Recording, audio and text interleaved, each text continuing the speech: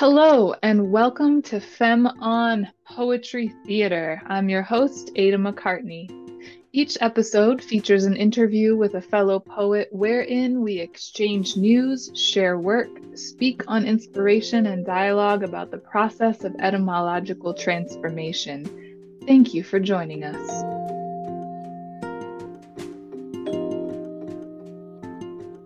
Hello, and welcome to Femme on Poets Theater. I'm delighted to be here today with fellow Michigander and neurodivergent poet Emily Stoddard. Um, Emily and I have never met in the flesh before, so I'm delighted to be meeting here for the first time in the Zoom universe. Um, Thanks to COVID for bringing Zoom into the picture, I suppose. Emily, it's great to have you. Welcome. Thank you. Thanks so much for having me. I'm really excited for this conversation. So you are living and writing from Michigan. What's news in Michigan right now? What's news in your world? Oh, um, well, Lake Michigan is always news to me. I mean, Mm. it's often where I start when I think about Michigan is Lake Michigan. I'm waiting for Lake Michigan to sort of freeze over. It's kind of not been at the spot it usually is this time of year because the blizzard we had gave way to just sort of like quiet weather. So I'm looking forward to when we get the big ice pack on Lake Michigan. Mm. Um, that's probably like weather is often the news for me in the winter. So yeah. I love that. Weather is often news for me, even though I'm living somewhere where it's not often news because it's often the same. How close are you to Lake Michigan? Are you like proximate to it that you can check in with the lake every day, every week, or a little further inland? Right now, I am further inland and I can actually like feel that. I can feel when I am away from her. And I have a place up north that is like becoming sort of my home place, and that is very close to Lake Michigan. So that is exactly what you were saying of like I check in with her, I visit. When the salmon were running, earlier or at the end of last year, I was down by the river watching the salmon run and do their thing. So water and that relationship is really has always been a big part of my life, but definitely in this season of my life is becoming like a central thing for sure. Is that part of the decision to move up north to closer to the lake? Yes. Yeah. I mean, it's early in that process, so I don't know, but it's kind of one of those things. And I think, as a fellow Michigan person, I think you'll get it. There's something about the land here and the energy here that when you start feeling pulled to some of those things, if it's meant to be, it just starts happening. So, Hmm. yeah. So, so I tend to go with it, especially if Lake Michigan is calling the shots. I'm like, I'll listen, I'll follow. You can't not. Yeah, I mean, I exactly. guess you could not, but I've Yeah. never felt. But you'd be a much sadder person if you didn't just listen. So it's like she's never led me astray, so I'll go with it. So yeah. I love that. I love that. I hope the ice pack comes soon. I feel like it's often here in January already. Yeah, I'm curious to when I get back up there next to see where it's at. But I know, I start looking at past year pictures, like, was I standing on a mountain of ice at this time of year? Like, which usually around February you can. So yeah. We're almost there. Yeah. Um, Emily, I'd love to know your poetry origin story. Okay. And my guess and my curiosity is that Michigan and that lake have something to do with it. Yeah, it's interesting with poetry because there's sort of like, for me, the craft and the form of poetry origin story, and then there's the kind of origin story of just like the poetic mind or way of attention. And so my relationship to the form and craft of poetry didn't actually really set in until college at Michigan State, but my sort of poetic sensitivity definitely was with me, from birth. And I think this is also part of being a neurodivergent person is there's just a way of feeling the world, hearing sounds, being sensitive to things, a kind of synesthesia of like that word is a soft word, or it reminds me of this emotion, and it's blue, and it feels like Lake Michigan in the middle of July on this specific kind of humid day. It's like words have that kind of texture to me. And definitely, being in a place like this, being raised in a place like this, like informed all of that. So I definitely from an early age had a love of language. I was the kid, and I'm still am privately, the adult, because it's not always very socially acceptable to go around repeating words. But when I was a kid, it was like they were spells almost. I could just say them over and over. Personal favorite is there was a commercial for gravy that was home style gravy.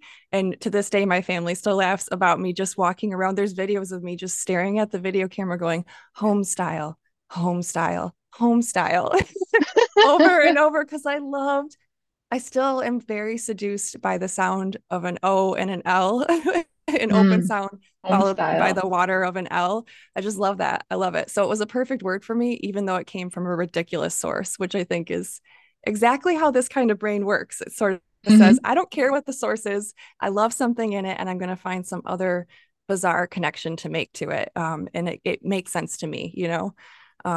So yeah, that's kind of for me, I think, where I would say like poetry really began in its most like elemental kind of way. And I know you had asked about me maybe sharing a poem or two, and I feel like one of the poems in the book does kind of resonate with that. So if you wanted me to share I that one would of love those, that. okay, Yes. okay, okay, cool. We can share poems all I'd love that. Okay. I thought it might be more fun to weave them in than try to, Yes. find another spot for them. So this one is I might have been a botanist.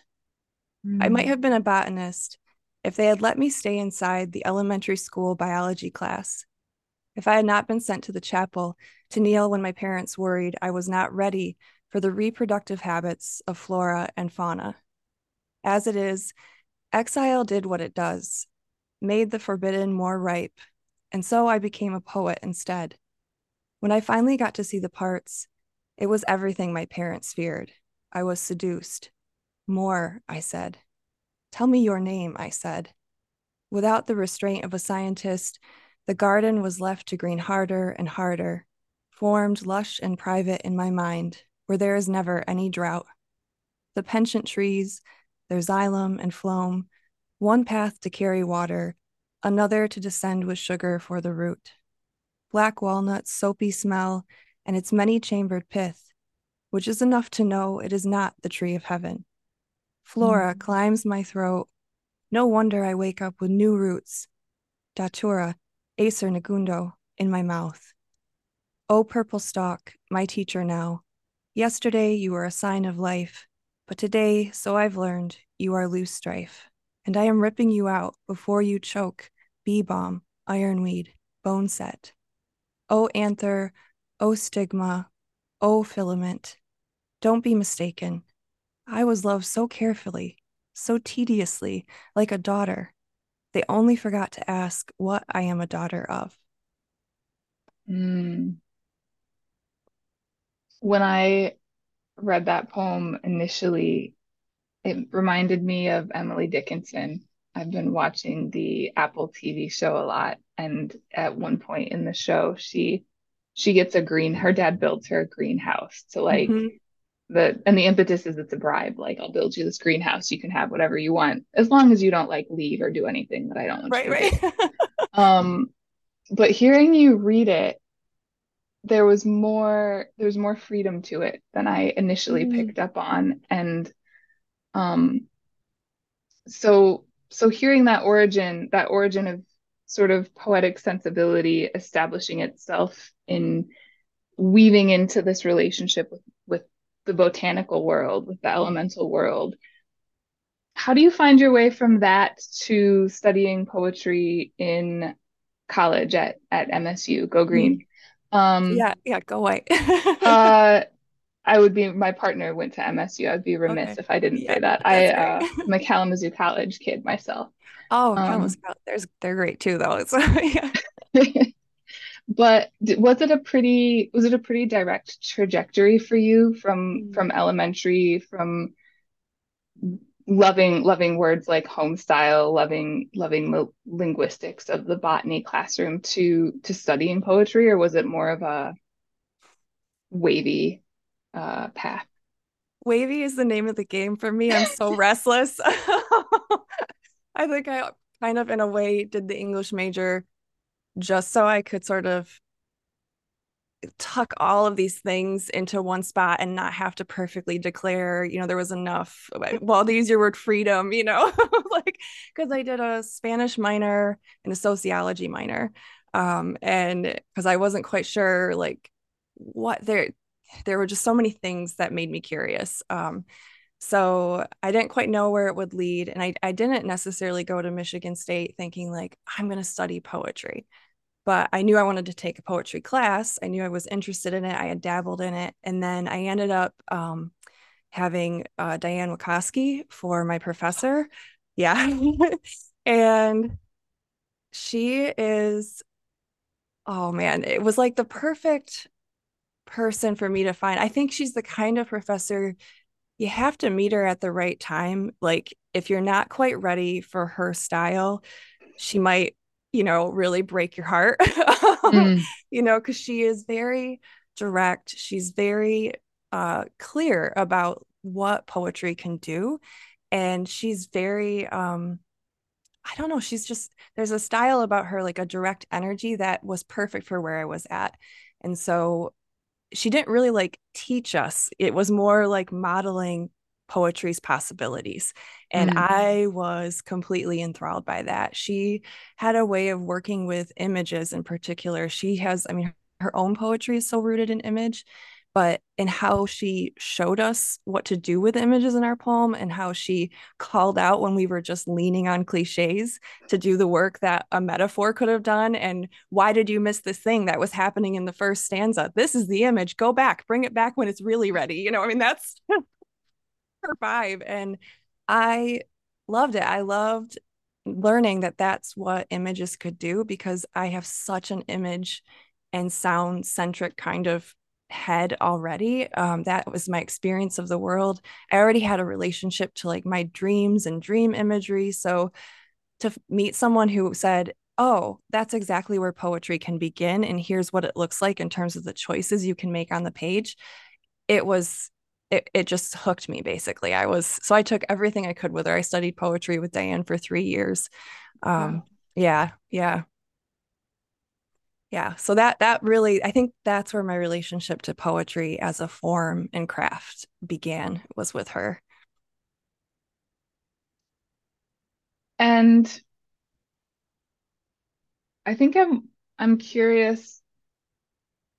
That was at Michigan State, and have how I know that since then you've written a book, you've probably written more than one book, but there's a book Yeah. of poems in the world, Divination with a Human Heart. You have embarked on this project to essentially open source poetry publishing Hmm. um, resources with anybody who wants them. I'll link the spreadsheet in the show notes. It's amazing. Um, did that stem from your workshops at MSU with Diane Wachowski into, as well, or is there more? Is there more to the story? Oh man, yeah. So there was the intensity of loving the work in college, and then there was the reality of, trying to go and make a life and pay the bills. And I got married young, eventually got divorced young. There was just a lot in my 20s. I was a very, and I was undiagnosed ADHD. I didn't know until my mid 30s. So my 20s were basically acting from impulse in the like strongest sense of the word. And not having any idea kind of it's what the mechanics were, behind all Mm, it, feeling very emotional about it, because I don't think it's all a bad thing. I think there was a lot of good that came out of it, but um yeah, I mean, I moved a lot in my 20s. I moved jobs a lot in my 20s, trying to figure things out. I was on a really aggressive career path as a communications consultant. And when you're doing all those things, um, it's just, there's no room for poetry. There's no space. And so it wasn't until I got married, found another partner who was a different kind of match for me. Um, Still friends with the first one. He's great, but you just find out where you're matched. And so my second husband actually ended up, I was trying to get back to poetry, and for a gift, he gave me a writing retreat with Susan Rich and Kelly Russell Agadon, called Poets on the Coast. It was on the West Coast, and we could not afford such a thing at that time, but he knew I really needed a way back. And I had connected with them online and just resonated with their work and didn't know where to begin. And I was in such a like consultant kind of space. And I was doing a lot of, it was all with nonprofits and social change, and which sounds great on paper, but yeah, I think you understand it because I can always tell when someone has been there. A Um, lifetime of working Oh, okay. Yeah. with. So from the time, I mean, from my teens through till I was about early 30s, I was working with grant making and committees and, all of that, which can be really, it's just, it wears on your heart when you're an emotional person. And and I had been so used to sort of presenting things to funders for money and polishing things that you end up, my husband put it just blankly, you have forgotten how to be shitty. You need to Mhm. remember how to be shitty because you have to be on so much. You're presenting so often that cool, you've gotten kind of, it's a mask, really. I polished that mask all day long. I mean, that was who I was. It was, um, but to take that off and go to just the raw space of writing again and not knowing what I wanted to say or even who it was for, that was a really, I had to like build a different kind of tolerance for it, which he's he's a Sagittarius, he's a truth teller, so he just said you need to remember how to be shitty, go away, be shitty. I Yeah, love that. You need to remember how to be shitty, yeah. how to not be, that it's okay and that it's necessary to not be good at something. Mm-hmm. Mm-hmm. Mm. Yeah. Yeah, I've held very close to that when I lead writing workshops and stuff. I pretty much just pass his wisdom along. I always give him credit, but because I've met so many writers who they think something's wrong with their themselves, with their voice, with their writing. They think it's a gap in terms of craft. And it's like, oh, this is really going to upset you, but it's actually nowhere near as elegant or complex. You just need to be shitty, you know? Hmm. Because he was right. I mean, he was absolutely right once I got to that space. And you can't get to craft and you can't get to creative choice and technique unless you've been in that space first. The writing needs it. So then it's liberating once you figure that out. But at first, it's terrifying. So, It's terrifying that to to think because when you're not in that space or used to being in it, you don't it doesn't occur to you that the shitty first draft is that starting point and that without that you can't get anywhere mm-hmm, else. In mm-hmm, at least in my mind, when I've been in that spot, it's like, oh well, if I write something shitty, it's going to be my legacy. It's going to be yeah, like it's yeah, going to be attached to me forever.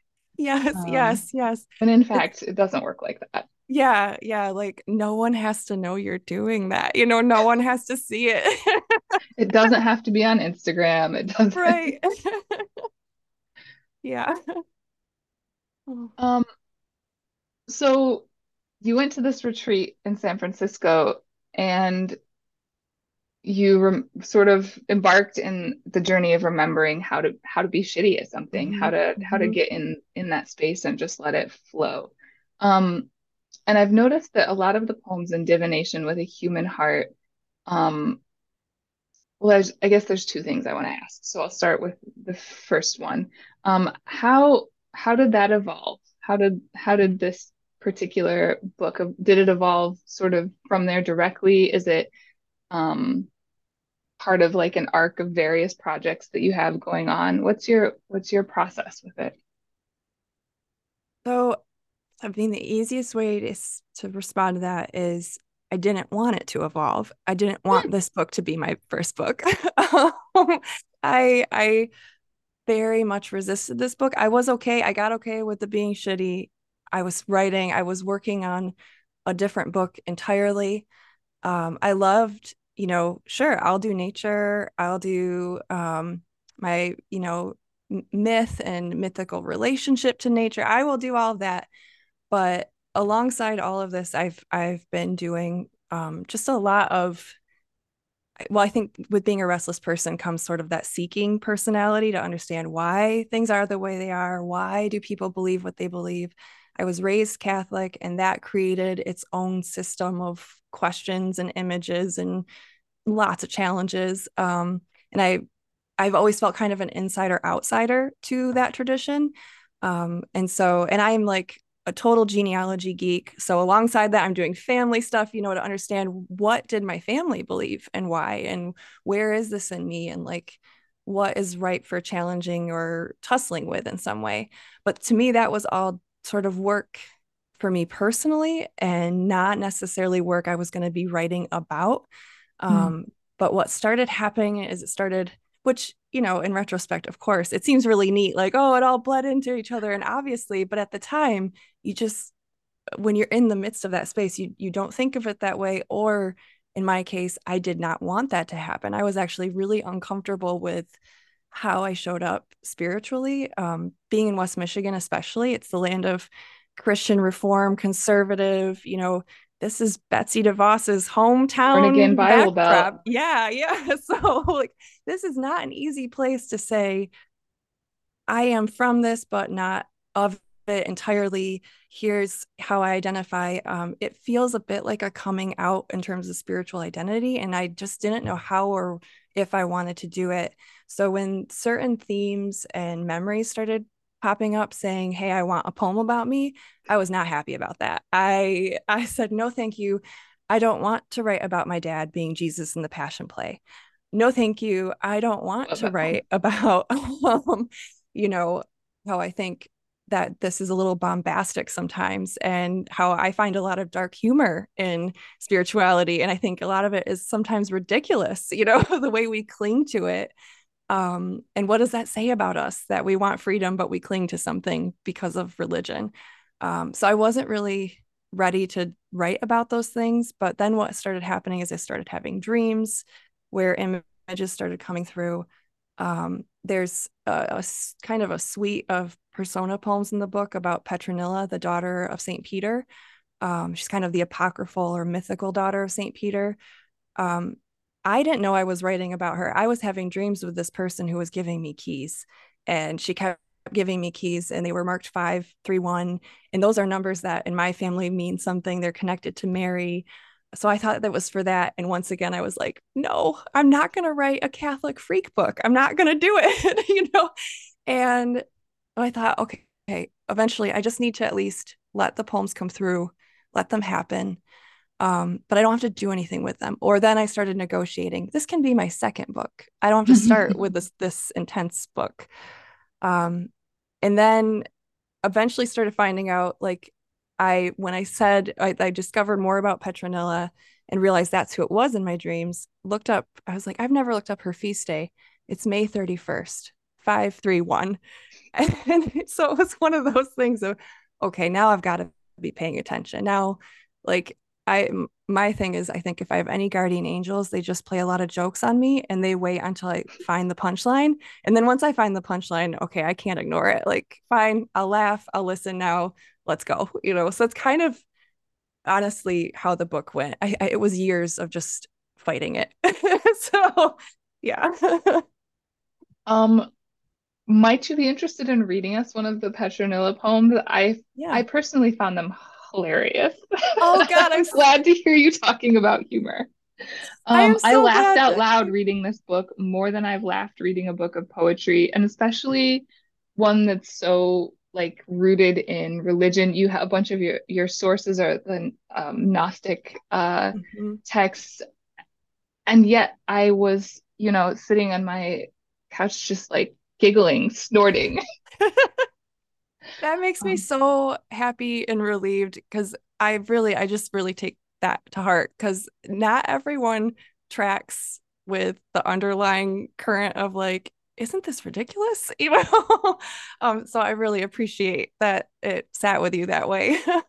Absolutely. I think partly for me, my mom is from the Amish. Her parents left the Amish when she was very young. Both of my parents grew up in Michigan. I grew up in the same small town they both grew up in Hmm. and have a very Akin to what you're describing, kindred relationship with the spiritual, religious connotations of my upbringing. Yeah. So it tickled me to read those poems. That's really, really great. And I hope for folks who might, I hope it's not just a Catholic book because I feel like anyone who has had that kind of intensity of relationship to any tradition, like we all I've followed a lot of women coming out of the Mormon tradition, and I am struck by how often the way they describe their relationship to that patriarchal mindset, it's the same in so many ways, so many ways. And I kind of wish for some sort of like interreligious space where we could all just go, hey, let's trade notes or let's just laugh about this. Or it doesn't even have to be deep and heavy work, but just to say, like, I see you. I think it's so meaningful. Like, So so here's to a recovery group of women leaving yes. patriarchal Yeah, religion. yeah, exactly. But not, sometimes I feel like there's this pressure of now we've all got to go create the next thing and solve the problem. And Mm. I think there's a space for us to also just go, hey, let's acknowledge what this was, let's name it. And yeah, I don't think we always have to be the hero of the next thing. I think part of the No. original problem was there's too many heroes. Oh, So, I love that. I love and too many heroes and too many heroes taking themselves very, very seriously. I mhm, loved your penchant to laugh, to mhm. find a group to laugh together. Hmm. Yeah, if you're game for that, I'd sign up in a heartbeat. So, maybe that'll be an outgrowth of this conversation. I love Yeah. that. Yeah, I watched a lot of stand up actually while I worked on the book. Dance and comedy are the two like interdisciplinary places I go when I'm stuck or when I need to see how other people sort of collage their work together or practice their craft. I think for me in my writing, those two are just the most life-giving. So, Dance and stand-up comedy. yeah, yeah. Okay. I know. I have always thought I was really a weirdo in my obsession with dance as an interdiscipline. Like I never took dance classes as a kid or anything, but that's my Mhm. go-to That's really for interesting. discovering outside of poetry and theater. Yeah.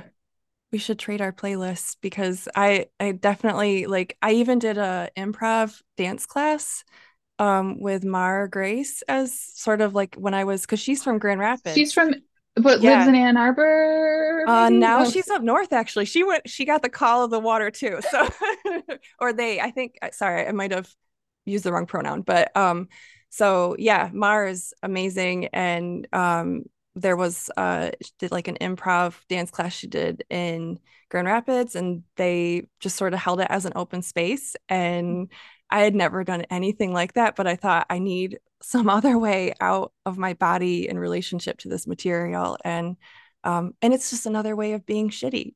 Like I mm. don't know. I've hit a block in the writing itself. So I need to find another avenue to go feel what total newness feels like. And dance, for some reason, is the space where I do that. So yeah. Have you ever tried stand-up comedy as a similar exercise? No, I've thought about an improv class.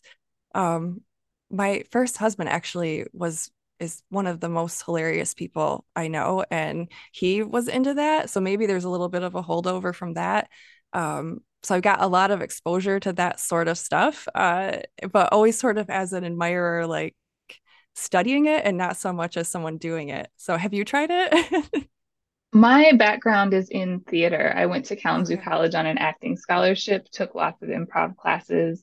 I don't think I'm very funny. I've been part of improv groups that have done comedy shows, and I've always felt like kind of the like weak team member in those moments, Yeah. but I love it.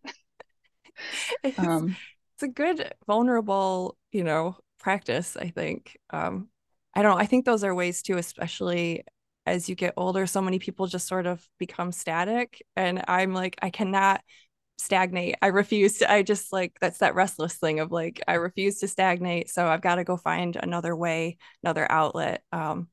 Yeah, yeah. So there's probably some improv in my future. that it's Maybe that's the group we connect it with the laughing yes. recovery Ooh, group. Yeah. stand-up comedy and improv for women Hmm. Hmm. women of religious traditions. Yeah. I even if it's just you and me, I think that would still be fun. So Oh my God, I'm yeah. here for it. Um, oh, so yes, let's trade playlists. Okay, Um, cool. and I know I'd still love for you to read one of the Petronella poems Oh if you're yeah. game. Or if you have another daughter uh daughter poem that stands out to you that you'd love to share. Maybe I'll read I think I'll do the one. Let me see. I think I'll do the first one where it introduces Petronella and there's a little epigraph from the Acts of Philip that kind of explains it. So this is Petronella tries to imagine her father's prayer, and there's three times throughout the book that she tries to imagine his prayer. Um, and this is the epigraph. Peter, the leader, thus fled from every place where there was a woman. Moreover, he was scandalized due to his daughter, who was very beautiful. Therefore, he prayed to the Lord, and she became paralyzed on one side, so that she might not be beguiled.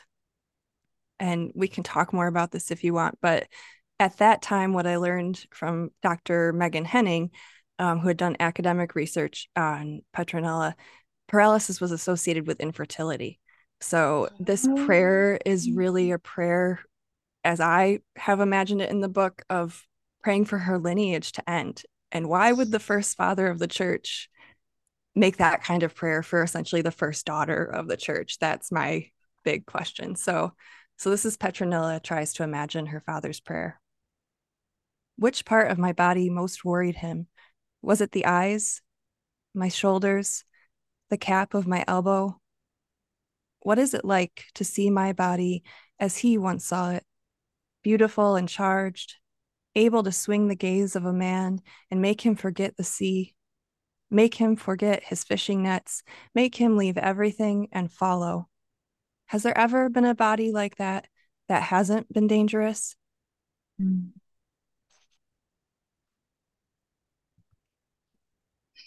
Has there ever been a body like that that hasn't been dangerous?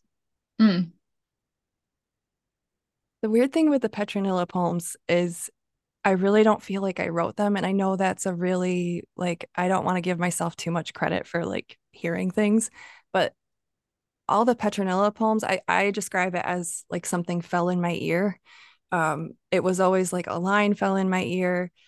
They have a rhythm that is not my natural rhythm as a poet. I think it's not necessarily like my natural voice. They definitely feel like persona poems to me. Like it's myth making, kind of like when Lucille Clifton writes about Eve, you know. Um, so I even like you saying that, like, has there, I still repeat the lines going like, what, you know, what more is there? Because I just received it. It's not something that was orchestrated. So it's still like those poems to me are still like maybe the most living in the book because I'm still learning from them too. So I don't find that weird at all. I think part of poet, part of being a poet, both like I think in myself and the tradition of the poet mm, is is scribe to scribe yeah. to hear what is coming down, to be open to Mm-hmm. what's around and transpose it into language, Mm-hmm. whether speaking or writing. I think that's a beautiful thing to recognize, and be open to, because as you said, Mm-hmm. it sometimes is a fight when Yes. you'd rather be my ego would rather be working on something else. Mm-hmm. I'd rather be doing this project. This seems, you know, not Mm-hmm. important or not worthy or too personal or too scary. Mm-hmm. But then to open yourself up to it in spite of all of that and let it come through, Mm-hmm. um, is powerful. Yeah, I think you mentioning the ego, that I talk about that a lot with writers and workshops and stuff. Like when we get a chance to talk about revision and ego, and like one of my favorite questions to ask when I'm revising, especially poetry, but anything really, is where has the speaker been implicated and where do they implicate themselves and why or why not? How? Um, are they only doing it for certain material? And what does that tell us? are they only doing it after certain caveats? And what does that tell us? Yeah, I'm really curious about the way that ego plays into the revision process in particular, and sort of, yeah, how we hold ourselves accountable, I guess, or implicate ourselves, or just get out of the way. Like with Petronilla, it was Mhm. just making sure I got out of the way a lot of the time. So, or gave up, I guess would be an even simpler way to say it. I gave up fighting. Mm. Yeah. And sometimes surrender is all there is. And it's not until we recognize the need for and then let ourselves surrender that it can come through. Which is not a Um, natural gift of someone with ADHD. I don't do that at all. It's all or nothing or bust. So, yeah, that's probably why it took about 10 years to finish this book. It was a 10-year process from the learning how okay. to be shitty to finding its publisher. And I really don't think the form of the book, the kind of the way it's structured now, that didn't come until like maybe the last 2 years of the process. And that's when it really was its final form, I think. So, yeah. So in those first 5, 6 years, you were hearing the poems, you're making the poems, you're working on this other stuff, and this is kind of coming through you, Mm-hmm. and you're just sort of like stacking them Mm-hmm. in a folder, setting them aside, letting them sort of stack up. And then when do you remember the moment when it went from being this sort of like thing on the side or these like poems that Mm. are just over here to saying, this is something I need to turn it, it's a book and putting it into that final form. I I definitely think realizing the dream with Petronilla was Petronilla, that finding out her feast day is May 31st. That moment was one of those clicking in moments of, oh, and kind of like an, oh God, I've got to do this now. And so there was probably still some resistance in that. Um, but then the other thing that happened is I did, because I was sending out the manuscript of what I wanted to be the other book. I Also a thought was poetry book? finished. Yeah, yeah. And I thought that was done. I actually had a lot. I was doing, um, well, now I could say I was hiding in poems with Greek mythology. I was doing a lot with Artemis because I have a Mhm. strong connection to that myth. Which is also interesting because that is a woman who bears no children. There's something about that archetype that's really, and I have infertility, so as it just intuitively is one I connect to. In terms of what space do you hold as a woman when you don't have the Mm. traditional path? Like, how are you seen? What does your identity mean to people, to yourself? Um, so I was doing that work, and that book did get some responses from publishers. But some of the responses were things like, it's just not cohesive yet. It's missing something, which is kind of like a more pragmatic response to tell you, like, go to look at the other stuff. You're not, you're ignoring something here. So between sort of the like big revelation, whoa, I need to pay attention moments, and the more pragmatic, like something about the other book wasn't working. I think there was enough good friction there that then I turned towards this one, started working on it with intention, and then hilariously enough, finally started like, oh, you're a semifinalist. Oh, you're a finalist. It's like then suddenly something was resonating with other people. Like they could go on the journey with me in a way that the other book wasn't opening up to for some reason. So yeah. Mm. I like that. Maybe like is the wrong word, but it's striking me that that it has to be a both and that it's not just the epiphany moment of the 531, but also Mm-hmm. the external pragmatic responses that are both kind of pushing in the same direction. Yeah, yeah, which was probably the kind of like the right mix of pressure that I needed, to put the fire under me to actually do it. And it did help that once I started saying yes more openly. Oh, I also had I had a dream. My grandpa was gone when I started really working on this book, but I had a dream where he just kept getting angrier. So he had one because he's he was a big old bear type person. But he came in a dream and he shoved a pen in my hand and said, like, basically it was like, you must do this. It was, he barely said anything, shoved it in my hand, and it was like, you have to do this. And I'm definitely going to listen to him. So, I just got yeah, chills. yeah. I'm really so grateful. I think sometimes when writers talk about dreams, people assume they're like dreams must be prophetic or something. And for me, it's like in a big way, it was like, God, we can't get through to this woman any other way. Someone go, she's okay, she's asleep. Go get her. Like, this is the way she'll listen. So I'm just so grateful that, like, thank you to Papa for finding me that way, because I clearly was struggling with all the other ways. But I do take my dreams very seriously. So I honor them when they show up. Obviously not well enough because he had to get more stern, but eventually I got there.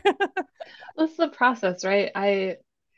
I'm also a person who takes dreams very seriously, and I know you had migraines are on our agenda today, Yes, and yes. I find as I have found this past weekend as I had a migraine that sometimes those that space or that like there's something about that neurotic thing that happens when a migraine takes over that pushes all of the ego and everything out of the way Mm-hmm. enough that certain dreams can really some of the most like powerful and ridiculous dreams happen like it, I'm Mm-hmm. sweating out a migraine. Mm-hmm. um and I don't think it's coincidence necessarily. And I I also think there's something to like having to be in that vulnerable space to get out of my own way enough to really mm-hmm. hear what the dream is offering. Mm-hmm. I am just nodding fiercely. People can't see me, but I'm just yes.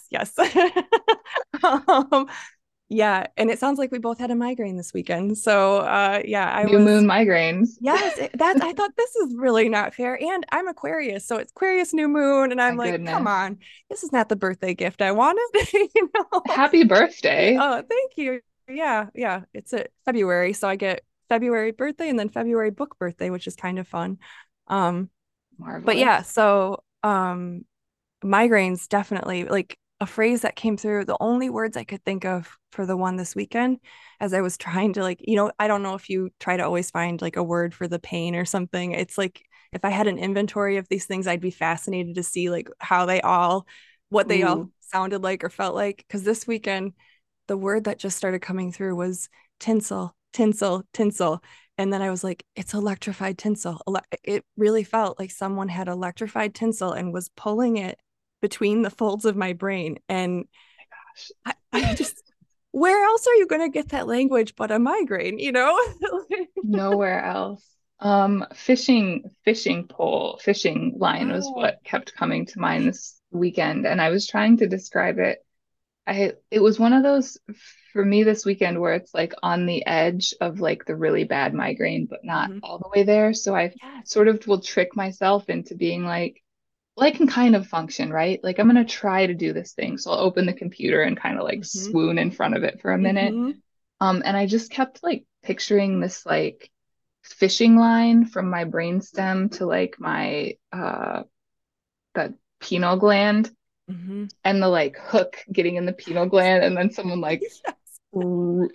reeling it in so it gets really Mm-hmm. tight. Mm-hmm. Mm-hmm. I love that. I mean, I hate that image that I hate the pain that's associated with it. I like hate that we both know exactly what that is, but I love that image because it's it's so specific. There's something about a migraine that creates a kind of specificity of being in your body and a specificity of sensation. It because I'm not someone who naturally is in my body, so it Same. forces me in. Yeah, in a way that's almost part of the pain is how specific it is. And It's it's not a headache. It's different from a headache. mm-hmm, It's different mm-hmm, from all of the other things. And it's so even though it's starting, I don't know if for me it always starts at like the brainstem and then sort of mm-hmm. like spreads to the Yes. third eye. Mm-hmm. But it's not just there, it's like radiating through the whole body, in such Yes. a way that it's rare that I get in my entire body in the same intensity that I am in it in those moments. Yeah, it's do you ever have the Alice in Wonderland syndrome where you're very small inside your that to me is the most bizarre for someone who doesn't naturally like feel the edges of their body, it's just this like it's like now I'm this tiny tiny little speck floating inside of it. It's I don't know. I don't know how to explain it to people who don't have it because it's just such a surreal, sublime, and then you get through it and there's a whole other set of feelings and another way of embodiment, on the other side of it. It's not just the event itself. So, No, because I mean, it's always, I joke that it's the migraine hangover because mhm, it's not like like the migraine, I know that it's over when I wake up in like drenched in my own sweat in a mhm, puddle and everything is soaked. And then there's like this next 12 to 24 hours of just sort of like mining the experience, mhm, like reflecting on any like ridiculous dreams or anything that came up, mhm. also washing the sheets, Yes, trying to clean like yes. Like, um yeah. and it's just such a visceral and large part of how I measure and experience time. I'm curious Mm, as how that strikes for you. mm. Yeah, time is really interesting because I am that annoying friend who's always telling you that time doesn't exist. So Doesn't exist. It time doesn't doesn't matter. It exist. doesn't. It doesn't matter. It doesn't exist.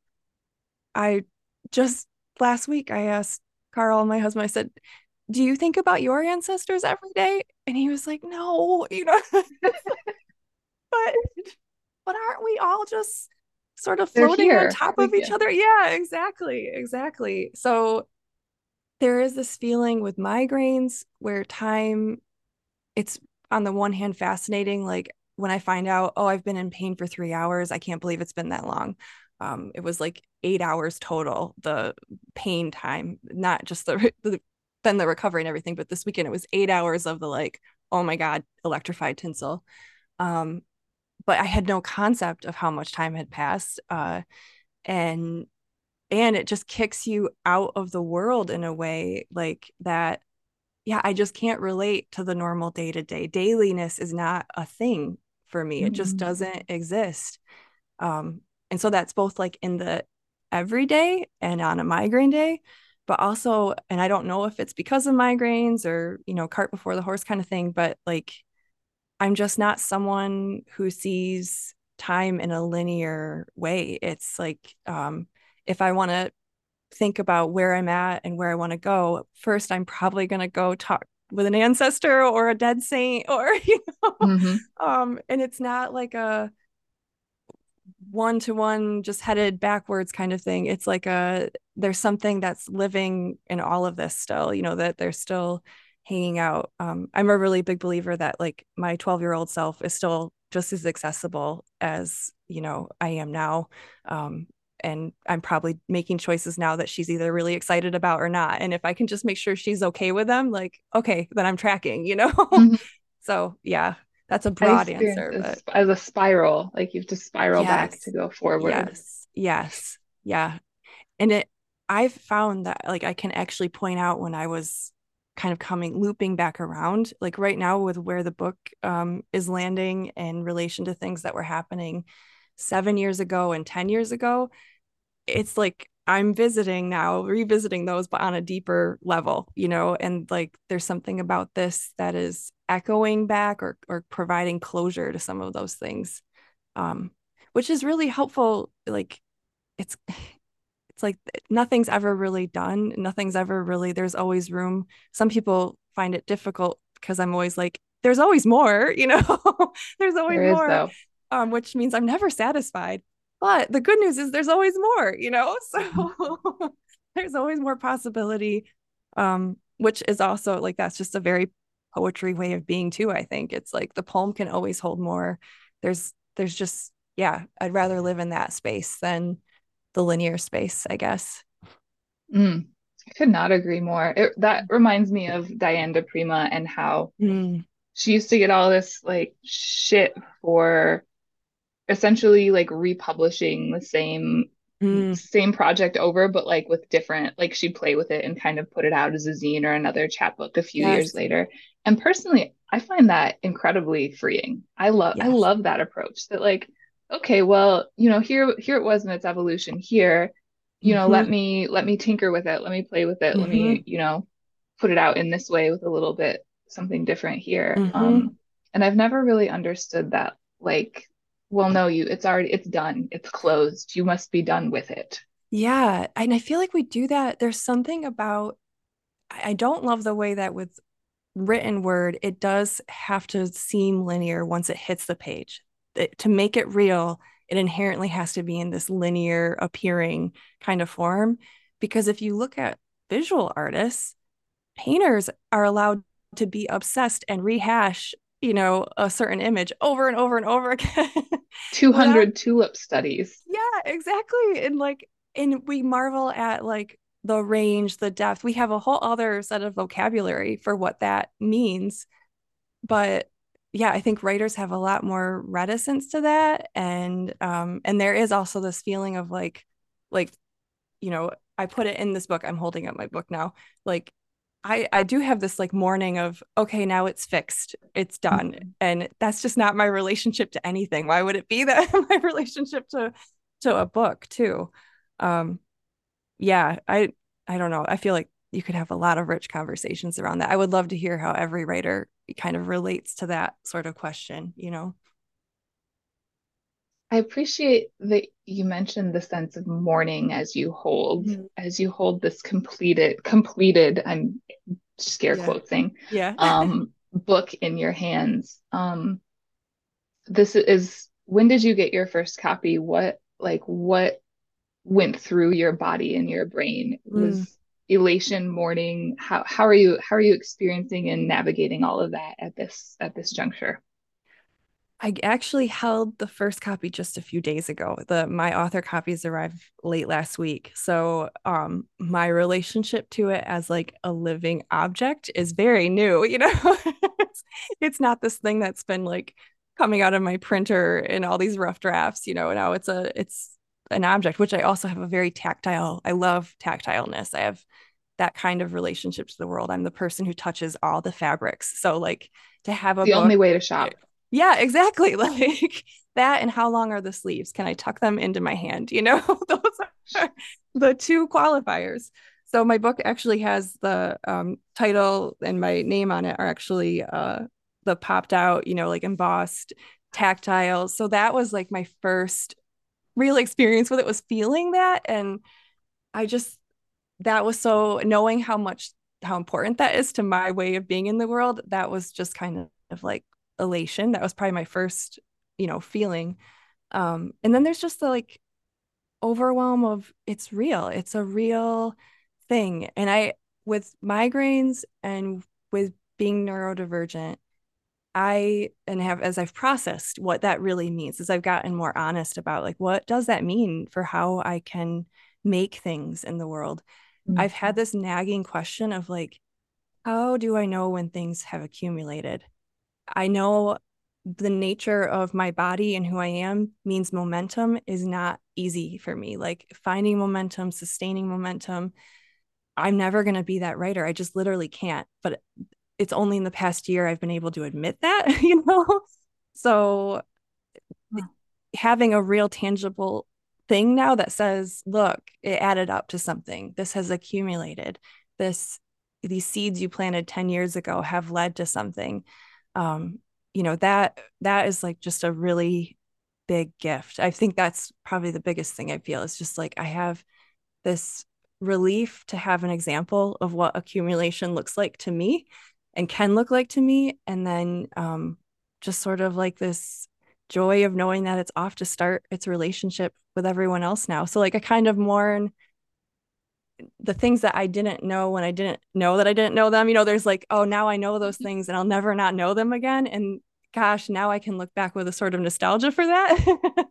But, I'm sure the next thing will lead to those places too. I probably am already stepping in the midst of things that I'm being very resistant and clueless to. I just haven't found out yet. So, And the powerful work that you've set in motion just by stepping into that realization and that understanding that momentum and creation doesn't look the same for you as it does for other mhm, people. I know in the midst of it this weekend, I had all of these expectations about like mm, what this Lunar New Year, like what seeds I would plant because Jupiter mhm, is like big on the Miracle Grow mhm, for planting seeds right now. So I had these like expectations about, what that would look like mhm, both for like writing and projects, but also just, and none of it happened. None, like mhm, I slept all weekend.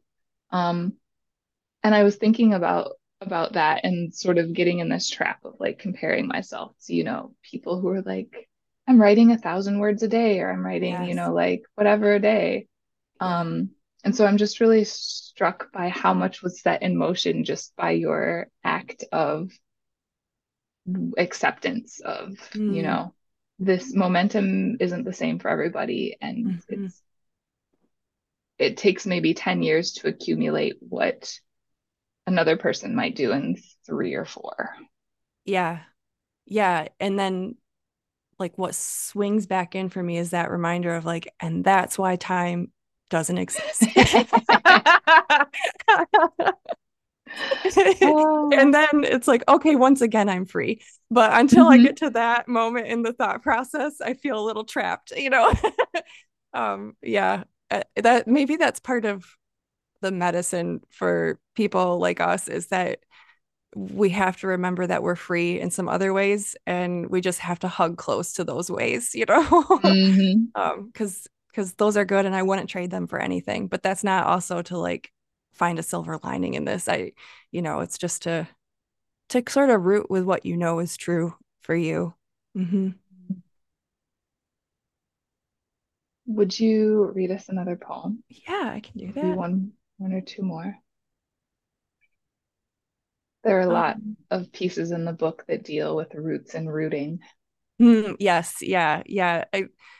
I've actually been surprised in returning to some of them, like, wow, ecology really is coming through in a lot of this. And my dad's a forester, and so I did grow up with that kind of he definitely added to my sense of specificity around the world. It's like a tree is never just a tree. It's also, all of these things. So that definitely comes through in the book. Which I guess you'll probably see in this poem too. I think I'll read If I Have to Believe in Anything. Mm. It's the pink of the coneflower that finally convinces. I have decided on ecstaticism. I have decided on warm blood and salt, on tightrope tree line pressed into the sunset, on the surprise of tears when the clouds are placed just so, on the soft pod of milkweed that hardens like a woman about to give birth, on the long neck of ironweed and its purple crown, alert, on every single spot of the fawn as she passes, unaware. I have decided to let it be the dark joy. My grandmother carried home to die in the living room. The door swung open. She asked her children, "Did you see it? Did you see the sunset on the highway and how beautiful it was?" Mm. Would this be the same grandmother of the papa that visited you in your dream? Yes, yes, it would. Yes, it would. Yeah, it all comes together. Yeah.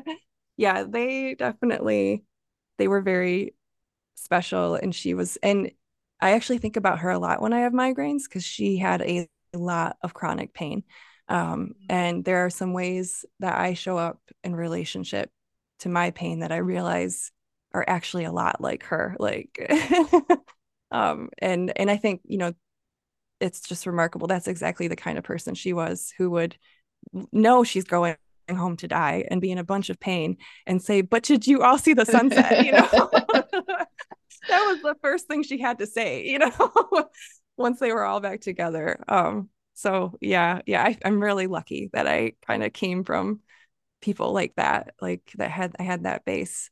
And they were very Catholic and they had that tradition, but in terms of what their actual spirit was, that's what it really, it's like that's where I kind of go back to those are the things that really interest me, is like, what are those defining moments of like, oh, I see you and what you actually believe, you know?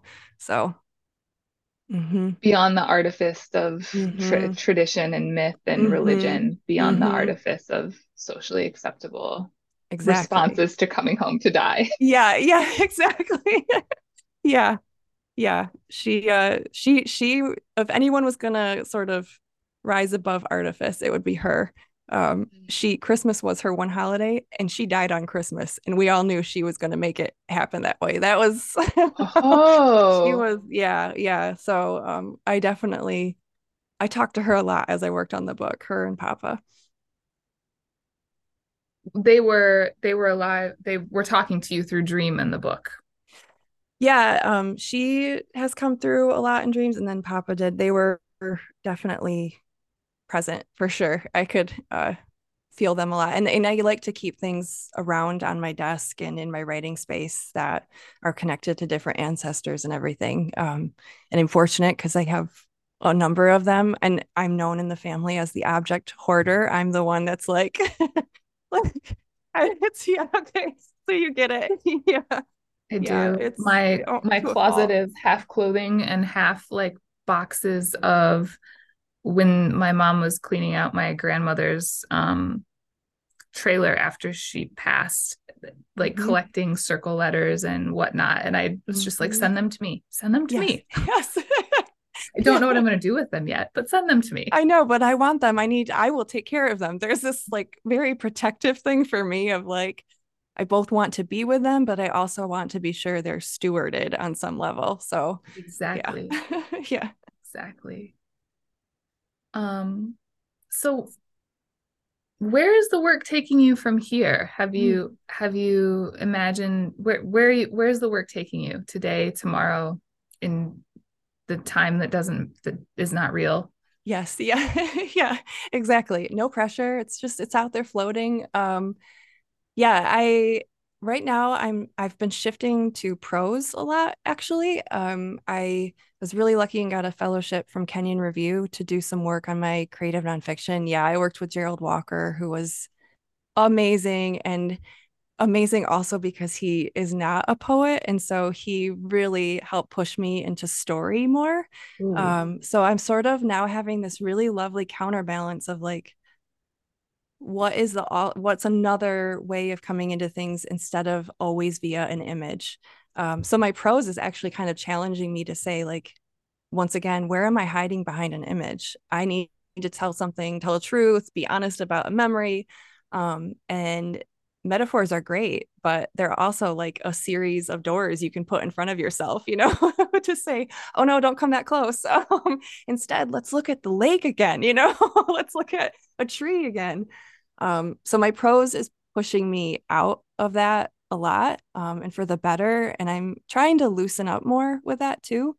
And I've been writing with prose about some things related to neurodivergence, and also what I really am thinking about is spiritual restlessness, and how because I can tell for sure the ADHD in my family line where I get it from is also the line that is very spiritually restless, that is full of missionaries and ministers and people like my great grandfather who almost started a huge brawl when he refused to let the Catholics come on shore in Tonga, where he was a missionary. Like, no, no, no, I've decided I know what's right. You know, a very impulsive, strong willed kind of, it's like, I can't believe I'm reading some of the stuff from the 1800s, the 1700s, and it's how I think. It's me. It's that same thread is there. So that feels different than poetry to me. That feels like a more inquisitive sort of like I'm investigating something directly. So that's where the prose has really been showing up. Are you reading in these like personal journals, or have you tracked down news reports, Mm. or tell me a little bit about this process? It's very Yeah, exciting that you're yeah, finding it's your ancestors very present with you. um it's been a little all over the place because my dad and I have always been genealogy nerds, but it wasn't until my 20s that I realized that this specific line of the family had a lot of spiritual leanings that were like, my spiritual intensity is maybe not an anomaly with me. It might actually be an inheritance. So ever since then, I've been sort of doing genealogy, but through that lens. So yeah, anything from like they were Methodists when they were ministers and missionaries. And the Methodists are great about paper trails. So, and more of those are getting digitized.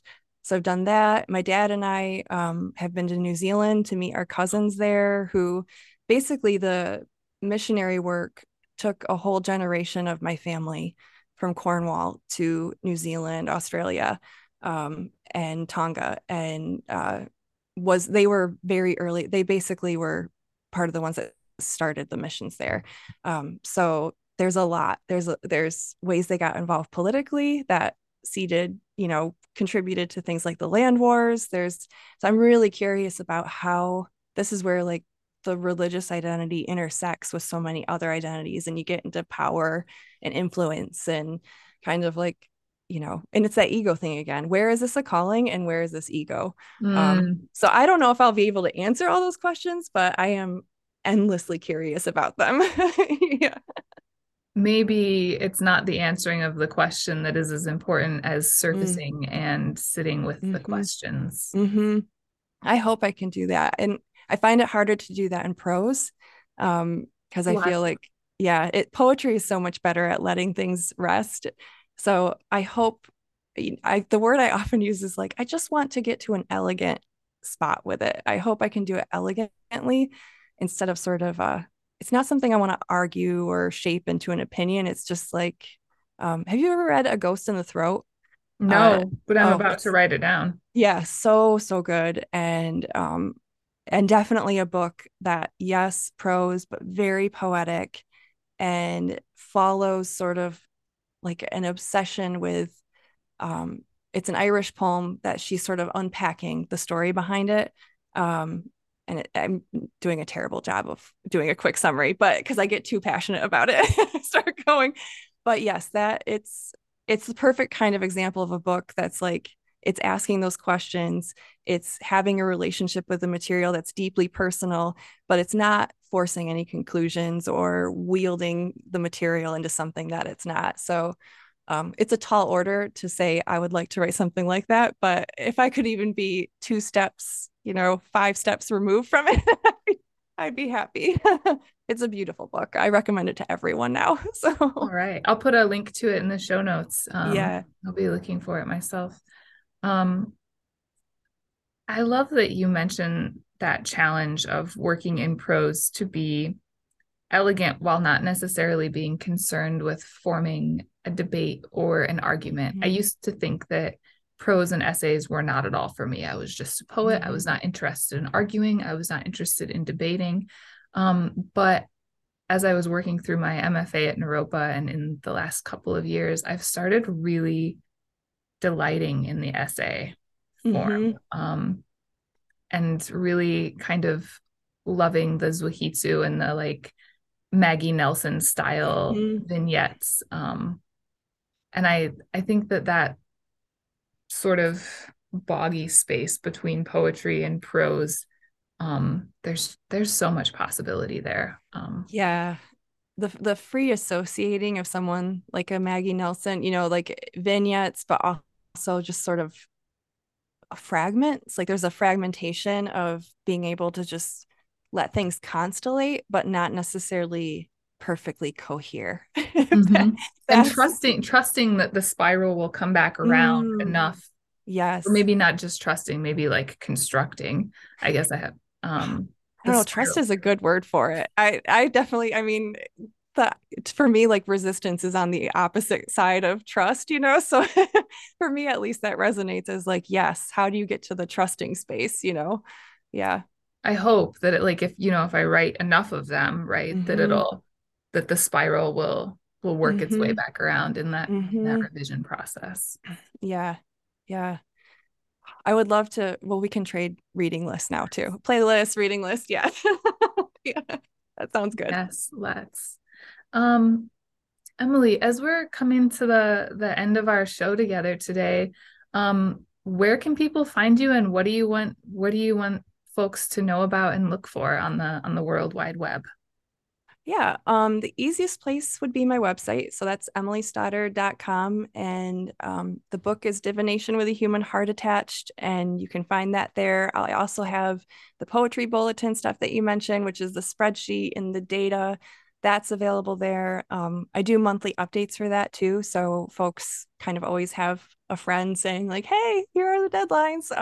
And we have submission fee support available. I guess that's the other thing I'd like people to know is that it's really a project of trying to increase access and ease in the poetry publishing process because it's so rough to get a book out there. So yeah, emilystoddard.com, that's where you can find that stuff. And yeah, the book comes out, it's out in February. So all this stuff is happening now. I'm very excited. And I'm so grateful for the chance to, I'm grateful any chance to talk about these things, but to meet a kindred spirit like you, Ada, is just, it's an extra thrill. So I really, really do appreciate it. I feel the same way, Emily. I was just so delighted to get the random email from Pine State Publicity, Yeah. and then to exchange some messages with you and just what a gift. What a gift. Yeah, that's how I feel. Thank you. Yeah, yeah. If you like what you just heard, connect with us via email or social media. And please do check out some of the other dynamite FemOn shows, which include Active Activism, Literature for Life, Fine Cut with Allison, FemOn Film, and FemOn Fitness, and many more. Thanks first and foremost to Rhea Carrington, producer extraordinaire whose brilliant brain birthed this collective. Thanks to Tanya, Allison, and Jess, fellows in creation here at the FemOn Collective, for collaborating in this digital haven. Big ups to the Comics in Motion crew for forging the path and establishing the fort. Special thanks to Tony Farina, host of the Indie Comic Spotlight, for instigating my podcast journey and for the origin story question. Shout out to Super Dummy Paul, host of multiple Comics in Motion shows and creator of our Pop Culture Collective newsletter. Subscribe to the Pop Culture Collective newsletter to unite with kindred patriarchy-smashing pop culture geeks around the world. Share your questions, show notes, hot takes, guest suggestions, and comments with us at femonshow@gmail.com. That's one word, femonshow@gmail.com. You can find me, Ada McCartney, at www.aamccartney.com, as well as on Instagram and Twitter at @AA_McCartney. Until next time.